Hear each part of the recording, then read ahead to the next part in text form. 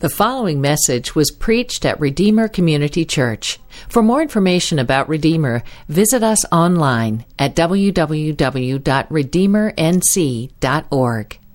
Today's scripture reading comes from Mark 5:35 through 43. While he was still speaking, people came from the synagogue leader's house and said, "Your daughter is dead. Why bother the teacher anymore?" When Jesus overheard what was said, he told the synagogue leader, "Don't be afraid, only believe." He did not let anyone accompany him except Peter, James, and John, James's brother. They came to the leader's house, and he saw a commotion, people weeping and wailing loudly. He went in and said to them, "Why are you making a commotion and weeping? The child is not dead, but asleep." They laughed at him, but he put them all outside. He took the child's father, mother, and those who were with him and entered the place where the child was. Then he took the child by the hand and said to her, "Talitha koum," which is translated, "Little girl, I say to you, get up." Immediately the girl got up and began to walk. She was 12 years old. At this they were utterly astounded. Then he gave them strict orders that no one should know about this and told them to give her something to eat. This is the word of the Lord. You may be seated. Thank you, Kristen. Jesus for desperate people. Have you ever seen a desperate person before? Of course you have. What's going on here when you're at the airport? You're waiting for your plane to board with your carry-on baggage, and you see a couple running down the concourse as fast as they possibly can with bags on hand. Now those are desperate people, and you're saying to yourself, "Oh my goodness, I'm so glad I got here on time." It's a terrible feeling to think I've got to make my flight and I have to run right in front of everybody through an airport. As a former teacher, I would always have students at the end of every semester come to me and say, "Mr. Sandberg, please, I'm begging you to give me extra credit work so I can pass this course, to go from an F to a D or a D to a C or something like that." It happened every time. Never were they desperate the whole semester, but now all of a sudden they're desperate. Since you all know me to be a kind and gentle person, I very often gave in to that and gave them extra credit, which is completely the opposite of my wife, who never gives extra credit at NC State. She's a merciless professor, but that's just who I am. Maybe on a more regular basis, you've lost your car keys, or if you lost your phone and you're just struggling, desperate to find those things, or the worst one of all, when you lose your remote control. Some of you have probably lost a child. Hopefully this was a temporary thing, but there is probably no desperation that could match having a lost child that you're looking for. But anyway, people do desperate things to be cured, to stay alive. It really is sort of the human condition. And if you think about it, before you were saved, before you came to Christ, you were also in a desperate situation. And even as believers, you still find yourself in desperate situations. Well, Jesus is for desperate people. And that's good to know. Mark 5 gives us 3 desperate people. There's 3 stories here, which really is 3 sermons. And I'm going to preach all 3 of them. These stories involve 3 realities of life that makes all of us desperate people. It also answers 2 questions from Mark chapter 4, the previous chapter and the previous sermon. One question is implied: what kind of soil am I? So you can see soils in the various responses that you get in Mark chapter 5. Another question that comes at the end of Mark chapter 4 is where the disciples ask themselves, "Who is this that even the winds and the sea obey him?" So Mark continues to answer that question, who is Jesus, with these 3 acts of Jesus' power. Now, one more thing I want you to notice here. These 3 characters in Mark 5 are 3 desperate people, just like you and me, and they represent something about our lives, especially as they reflect the past, the present, and the future. Check this out for a second. For instance, the demon-possessed man reminds us that the very beginning of our desperate condition Goes back to the very beginning, the book of Genesis. Satan, the leader of all demons, has initiated worldwide chaos to try to get us to be controlled by him rather than God. The diseased woman reminds us that this present world is one of suffering and weakness. All of failures of humans, even smart humans, the attempt is to try to solve them with a human solution, and it never works. The dead girl reminds us that everyone's future entails death, our greatest fear. Death, of course, is going to be the ultimate desperation. No one, even those with power and wealth, can avoid this. But the Lord Jesus Christ is for desperate people. That's why he came. Before Christ, we were in a desperate condition. We have to remember that and see that. After God saved us, we still live in a world that still makes us desperate at times. But Jesus is even for his children in desperate times. Here's some things to look for as we go through these three stories this morning. One is this: each story shows something is missing. Something's gone. The stories also show a weakness of the human condition. But for everything missing and everything weak in the human condition, there is something restored by Jesus. If you're desperate for truth, anyone here desperate for truth and the meaning of life and freedom from guilt and desperate for forgiveness, Jesus is for you. If you're a disciple and desperate for help, then know that Jesus is still for you. And if you know that Jesus is desperate for desperate people, then you have the mission of presenting Christ to those people. That's what you're going to do this week. Because everyone is desperate, you're going to present the Jesus that's for desperate people. All right, first one, the demon-possessed man. From Mark chapter 4, we see Jesus and his disciples, they land on the other side of the Sea of Galilee in Gentile territory. Jesus, just by landing there, is really fulfilling the promise of God for the nation of Israel to bless the nations. Well, Israel as a nation never really had done this, so Jesus does it in place of Israel, or more accurately, Jesus is the perfection of Israel. As soon as they get out of the boat, they're met by a man possessed by demons, evil spirits. Imagine this now. Remember in chapter 4, in this stormy sea, they were sure they were going to die. They're sopping wet and freezing, probably shivering. They land finally, catch their breath, get out of there. And this is why I said stay in the boat with Jesus, because that's where the action starts. But I'll say this, if he gets out of the boat, then get out of the boat with him too. And sure enough, it just starts all over again. A demon-possessed man comes down toward them. Now look at this. Look at Mark's description of the man. And every one of these things all by themselves is almost like a hallmark of insanity. And yet the guy has all of these. First of all, he lives in a cemetery. That's a sure sign something's wrong, right? He's uncontrollable. And not just uncontrollable, but he's such a nuisance that he's routinely shackled. I always wanted to know what people in the city had that job.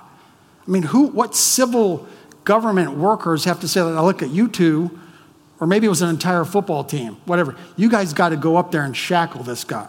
And then when it was done, when he was overpowered, he would just overpower them. And if they got shackles on him, he would crush the shackles, just shatter them. That sounds like insanity. He overpowers everyone. Luke tells us that he was naked. He cuts himself. He yells at nobody all the time. That's a desperate situation. This is the most desperate man. So what's missing? So what's missing in this man's life? There's a lot of ways to look at that. What's gone is his dignity. His dignity is gone.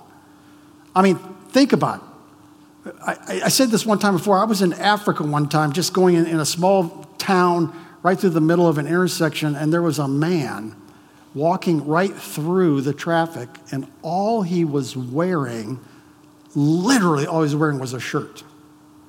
I looked at his eyes as we passed them by, and it was just the wildest look. Those people exist, those desperate people. What's missing, though, is the image of God. The word dignity, I say his dignity is gone. The word dignity comes from Latin word for worthiness. It's the image of God that's really missing. He's a creation of a wise and powerful and gracious God.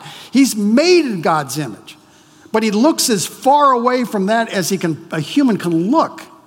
And that's what sin does in our lives. It mars and damages the image of God in us. It renders us basically dysfunctional. We no longer look like the images of the Creator, but instead look more like an image of the enemy of God. Look, if I have a mirror and it's broken and it's scratched and it's covered with grime, the mirror has lost its dignity. That is to say, it's lost its reason for being what it is supposed to be. It's supposed to reflect. I'm supposed to see that in a mirror, see a perfect reflection of myself. It's just these sort of desperate, broken, undignified people that Jesus comes to, because he looks at them and says, you're not imaging God the Father in the way that you are, in the way that you're living. And so look at what the scripture says in verse 6. When he saw Jesus from a distance, he ran and knelt down before him. And he cried out with a loud voice, what do you have to do with me, Jesus, Son of the Most High God? I beg you before God, don't torment me. For he had told him, that is, Jesus had told him, come out of the man, you unclean spirit. And what is your name? He asked him. My name is Legion, he answered him, because we are many. So we see that his dignity is gone. We see the weakness is this, is the weakness of the human will. Jesus asked the man what his name is, but he's not the one that answers. The demons do. All human control, all self-control is gone. And they refer to themselves in military terms. They say, I am Legion, a Latin word for meaning a military term for a cohort of a couple thousand soldiers. What they're really saying to Jesus is, this is warfare. They're not giving him the name of like a person. They're not even bothering to tell him really how many demons that is. That's not the point. This is warfare, Jesus. Are you ready for this? Do they mean to threaten him? Do they mean to intimidate Jesus? Are you kidding me? We make a big mistake, by the way, when we believe that we have the strength to solve our own problems. We're foolish to believe that we can solve our physical or moral weaknesses by sheer willpower. Aren't all of us a little bit too quick to look down on people that have the so-called major addictions? Drugs, alcohol, cigarettes, pornography. But we fail to notice that we eat more than we ought to, sleep too late, play too many video games, pay attention to social media too much, watch too much TV, shop too much, and so on. Hey, where's your willpower then? Some people worry too much. And they even, to me, look like they're addicted to their worry. They may say like, oh no, I hate that I worry all the time. Really? Then why don't you just by your willpower stop worrying? But you don't. How many of us find some excuse not to read our Bibles or pray or attend all the church gatherings? You see, willpower is not all that it's cracked up to be. And that's what makes us desperate people. We don't possess the strength and willpower to overcome sin by ourselves. We don't even have the willpower to be saved. Salvation is the work of God alone. He's the one that makes you willing to believe. Well, the demons are overpowered by Jesus' simple command, and they beg to enter a herd of pigs as a sort of a second alternative to judgment. They enter the pigs rush down the side of a hill into the sea and drown. This is the simplicity of the gospel writers is almost as overwhelming to me as the actual scene that I'm picturing here. The people of the town, they can't condemn Jesus because why? They see a man miraculously healed. The worst excuse for a human being they've ever seen is, according to verse 15, sitting there, dressed and in his right mind, and they were afraid. So you see what is missing and you see what is weak, so what was restored? And the answer is the image of God. The image of God is restored in people that come to Jesus. What's so desperate about the human condition? Well, outside of Christ, the perfect image of God, people are not living as God created them, to image him, to reflect the holy, beautiful, gracious Creator, to be his representatives on earth, to worship him. Salvation is, you guys, not just about forgiveness, but also restoring what you were meant to be, the reason for your creation. Jesus restores that. If a pig came up to me and said, I'm in a desperate situation, I want to be a swimmer, but I'm afraid of the water, I would say to him, yeah, don't worry about that. That's not where you belong. Just hop over in that mud. That's where pigs belong. If a fish walked up to me and said, I want to eat pig slop and wallow in the mud, I would say, yeah, that's a desperate situation. You were not made for wallowing in the mud. You were created to be in the water. That's where you belong. That's fulfilling your function, your calling. So you guys said this is why we evangelize. We seek to have the image of God, which is damaged and marred and corrupted by sin, to have the image of God restored in people. That's why the ultimate goal of salvation is to transform people to look like Jesus Christ. All right, so stop looking at people on this planet, in this community, in this state, in this country, as being just fine without Christ. Without Christ, they're dysfunctional, whether you can see it or not, because they're not imaging God. That's why we came. That's why Jesus comes for those sort of desperate people. And what happens to this man? Verse 17 says that the people of this region beg Jesus to leave them. To leave them. What kind of soil, from Mark chapter 4, what kind of soil begs Jesus to leave?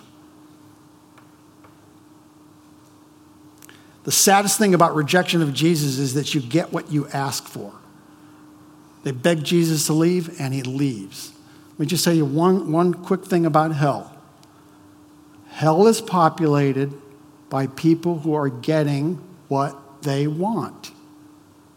They have said, I do not want Jesus, and Jesus says, you shall have what you want. Of course, the opposite of that is that all of us who are in right relationship with God and will spend eternity, we will be there because he will give us what we want. We want Jesus. There's a lot of begging in this story. The demons, the townspeople, the demon-possessed man who now loves Jesus. What kind of soil is that guy now? I want to be with you, Jesus. Let me be with you. I'm going to follow you for the rest of my life. But Jesus commissions him to stay at home and report to people what happened to him. Jesus actually uses the word for what I want you to do, sir, now, is a word that means to relate the news. Tell the news about what happened to you. But Mark says that what he did was, and he uses a different word, he proclaimed Jesus. That is to say, he preached Jesus. He told what happened, he told what it meant, and he told what they should do in response. Now that's exactly what you can do. It's no more complicated than that. What happened to you when you came to Christ? What does it mean? What should you do? That's all. That's the gospel. Sometimes Jesus asks you to leave your home. Sometimes he asks you to stay. Which one do you think is harder? Think about it. Actually, Jesus leaves more than the man as his witness, if you think about it. It wasn't just that one man all by himself now preaching the gospel, but he also left 2,000 pigs floating, stinking corpses in the water as a sign when Jesus comes, powerful things happen. Well, look at the diseased woman now. Verse 25. Now, a woman suffering from bleeding for 12 years had endured much under many doctors. She had spent everything she had and was not helped at all. On the contrary, she became worse. In 3 sentences, Mark describes a truly desperate woman, bleeding for 12 years. Her experience with, what are your experiences with doctors? It's probably a mixed bag.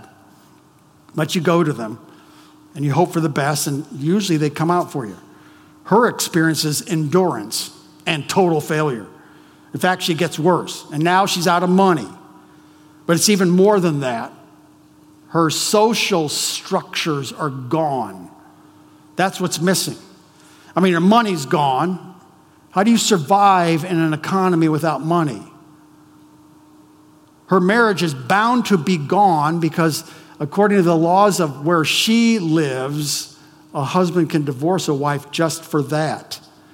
So no money and kind of alone. Friends? Oh, that's just uncomfortable because you're an unclean person according to the Levitical law of the Old Testament. So you can't really, people become unclean if they are around you. And then, of course, that means then she can't partake in her religious life, which will be the most important thing. She can't go to the temple. And she can't worship God like she's instructed to do that because she's unclean and she cannot seem to get clean.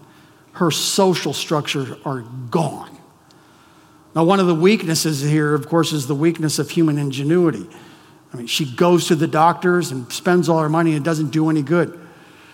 Money, marriage, human solutions to those problems, they just don't solve anything. We continue to face problems with human ingenuity, science, medicine, psychology, diplomacy, and so on. But you know what, you guys? Disease continues, and war continues, and crime continues, and sadness and suicide continues. Human solutions to human problems.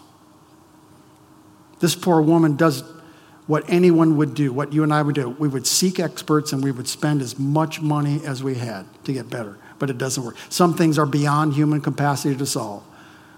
What is beyond our means to solve a problem, that's what makes us desperate people. Look at verse 27. Having heard about Jesus, how? How did she hear about Jesus? Somebody's doing a good job of witnessing. Good job, whoever those people are. You did a good job. This woman has heard about Jesus from you. She came up behind him in the crowd and touched his clothing. Now, this is the ultimate sort of like ninja move that she's making right here. Mark has done a great job of telling you huge crowds are around Jesus. She's heard about Jesus and she thinks to herself, this is the sort of person, from what I've heard, that would even care about me. And so she makes her way and she's just pushing people aside, making every one of them technically unclean, although they don't know. And she comes up to Jesus and she just probably sticks her finger right in between two disciples that are right there behind Jesus and touches the hem of his garment. She said, if I just touch his clothes, I'll be made well. Instantly, her blood flow ceased, and she sensed in her body that she was healed of her affliction. Immediately, Jesus realized that power had gone out from him. He turned around in the crowd and said, who touched my clothing? That was the one thing she was dreading. The one thing in this whole thing she was hoping, I hope that doesn't happen. I'm pretty sure I can guarantee it. There's only 20 people touching Jesus right now. I'll just be another one of them. And then Jesus immediately stops and turns around and said, who touched me? His disciples said to him, you see the crowd pressing against you, and yet you say, who touched me? Hey, you guys, what kind of soil questions Jesus for his logic? More importantly, what kind of soil thinks that some people are less worthy of Jesus and maybe even kind of bothersome? Have you ever been that kind of soil before? You're just an irritating, desperate person. You have too many problems. You're not pleasant to be around. Jesus has got bigger fish to fry, not somebody like you. But he was looking around to see who had done this. The woman, with fear and trembling, knowing what had happened to her, came and fell down before him and told him the whole truth. And he says, daughter, what a sweet term of affection. Your faith has saved you. Go in peace and be healed from your affliction. So what's the restoration here? Well, it's certainly the woman's health. But there's so much more. There's restoration of community. He restores relationships. Of course, Jesus loves to restore people's bodies, but he also loves to restore relationships, and none are beyond him. She's able to enter into meaningful relationships with people and with her God. Her sense and experience of being in community and fellowship with those who worship God has been restored. In other words, this lady's got her priorities really, really well. Community is important. And to be in God's community is very, very important, and Jesus restores that. Yeah, Jesus cares about human health and human disabilities, and we're all physically broken. And by the way, we're not bothersome to him. But we're also mainly spiritually broken and desperate, or we were. But Jesus' intercession on the cross restores relationship with God, the most important broken relationship that there is. Jesus restores that. You can be forgiven and have that peace. God cares about a person's sense of belonging to a community of worshipers too. Now this woman can get back with her family, with her friends, and a place of worship. That's what Jesus does. Community is important to God, not isolation. Thirdly, the dead daughter. In verse 21, Mark says that after Jesus returned from the other side of Sea of Galilee, where the demon-possessed man was healed, now he's back and he's walking through the crowds again, and a synagogue leader, an important religious person named Jairus, sees Jesus, falls at his feet, and begs him to heal his dying daughter. Jesus agrees to go with him, but he's still slowed down by the crowd. And that's when the woman that was bleeding interrupts him. Now, the Bible authors have put the drama in here on purpose. Now, finally, we have what we would all say is the most desperate situation of all. Someone's about to die. And Jesus is still paying attention to people. But uncomfortably, he's not moving as fast as we want him to. What kind of watch does Jesus wear? None. He's never late. He's always on time. But it's hard. It's hard to see that. So he's busy with so many different people. Verse 35 says, while he was still speaking, people came from the synagogue leader's house and said, your daughter is dead. Why bother the teacher anymore? What a question. Why bother Jesus? Have you ever asked that before? Or here's a better question. Can you bother Jesus? Is it possible? Listen, teenagers, listen to this one. When your narcissism begins to diminish a little bit, you'll begin to think about God and you'll say to yourself, I wonder if my problems would be of any kind of importance to God. When you start thinking about them more. And the answer is yes. You're not bothering God when you come to him. Why bother Jesus? How do you bother Jesus? All right, what's missing? Well, of course, time. Time is gone. This is another thing, even the ultimate thing that makes all of us in a desperate situation. We're all going to die. We all have an appointed end. That means time is fleeting. Time moves for each of us relentlessly onto our own end, and then time is gone. Whatever we meant to do when we die, it will not get done. Whatever decision we were supposed to make, if we didn't do it when we die, we will not make that decision. It will be too late. What's the weakness here? Well, one thing is the weakness of power and prestige.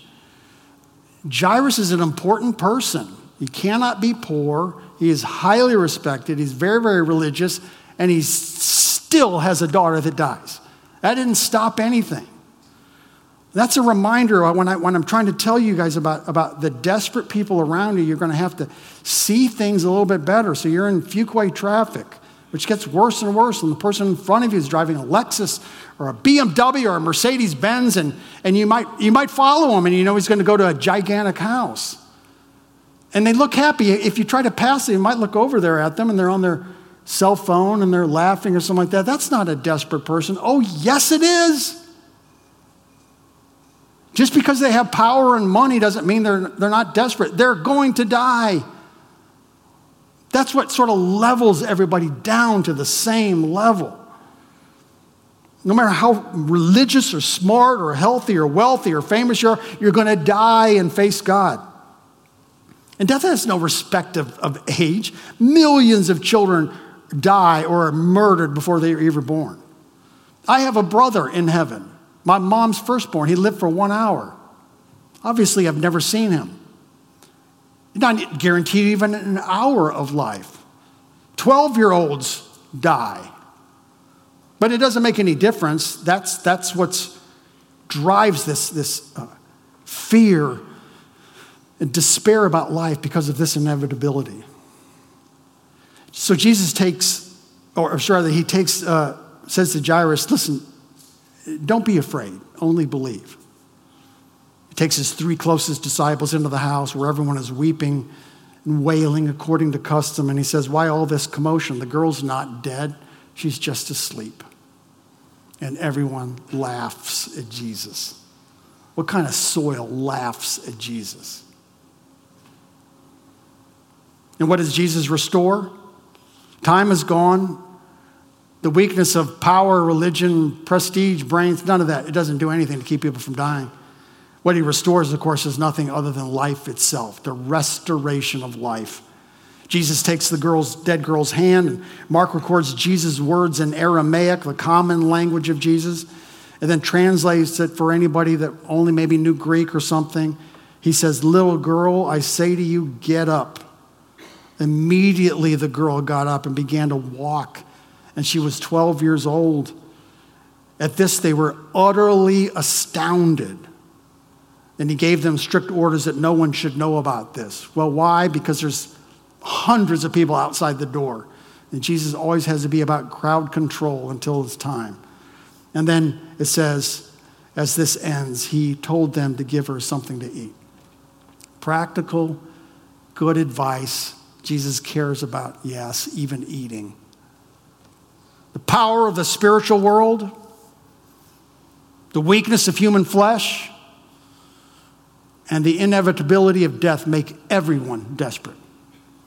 This makes the desperation universal. It is the universal condition. It is what we all have in common. That's why you can talk to all humans on this planet, because you have that in common with them. But a universal problem calls for a universal solution. We need a gospel for everyone who's desperate and for everything that makes us desperate. And that's what we have in Jesus Christ, because he's for desperate people. Right, so what do we learn? Well, first, Jesus comes for the desperate. We must too. That's got to be our mission. In fact, they are everybody. The desperate people is literally everybody. There's no hope in human willpower.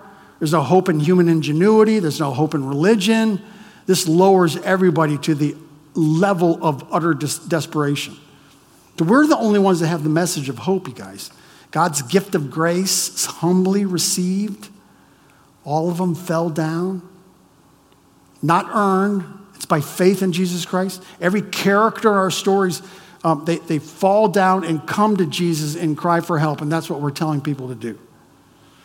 Jesus' power to restore desperate people starts with humbly coming to him in simple faith. That's all you have to do. Those who have ears to hear will believe our message of hope. Don't fear about that. You know what their problem is. You have the solution in Christ. Just those who have ears to hear will hear. There will be fruit. Believers, disciples of Jesus, when you feel desperate at times, Jesus is still for you. If God be for us, who can be against us? So Jesus comes for the desperate. Secondly, Jesus defeats what makes people desperate. It's defeated. Think about this. He's defeated the power of the enemy. Colossians 1:13, he has delivered us from the domain of darkness and transferred us to the kingdom of his beloved Son, in whom we have redemption, the forgiveness of sins. Colossians 2:15, Jesus disarmed the rulers and authorities and put them to open shame by triumphing over them. He's defeated the power of the enemy. He's also defeated bondage to flesh, which is what you battle with too. We have the Holy Spirit of God within us. That's an unimaginable power. Paul said in Romans 8:15, you did not receive the spirit of slavery to fall back into fear, but you've received the spirit of adoption as sons, by whom we cry, Abba, Father.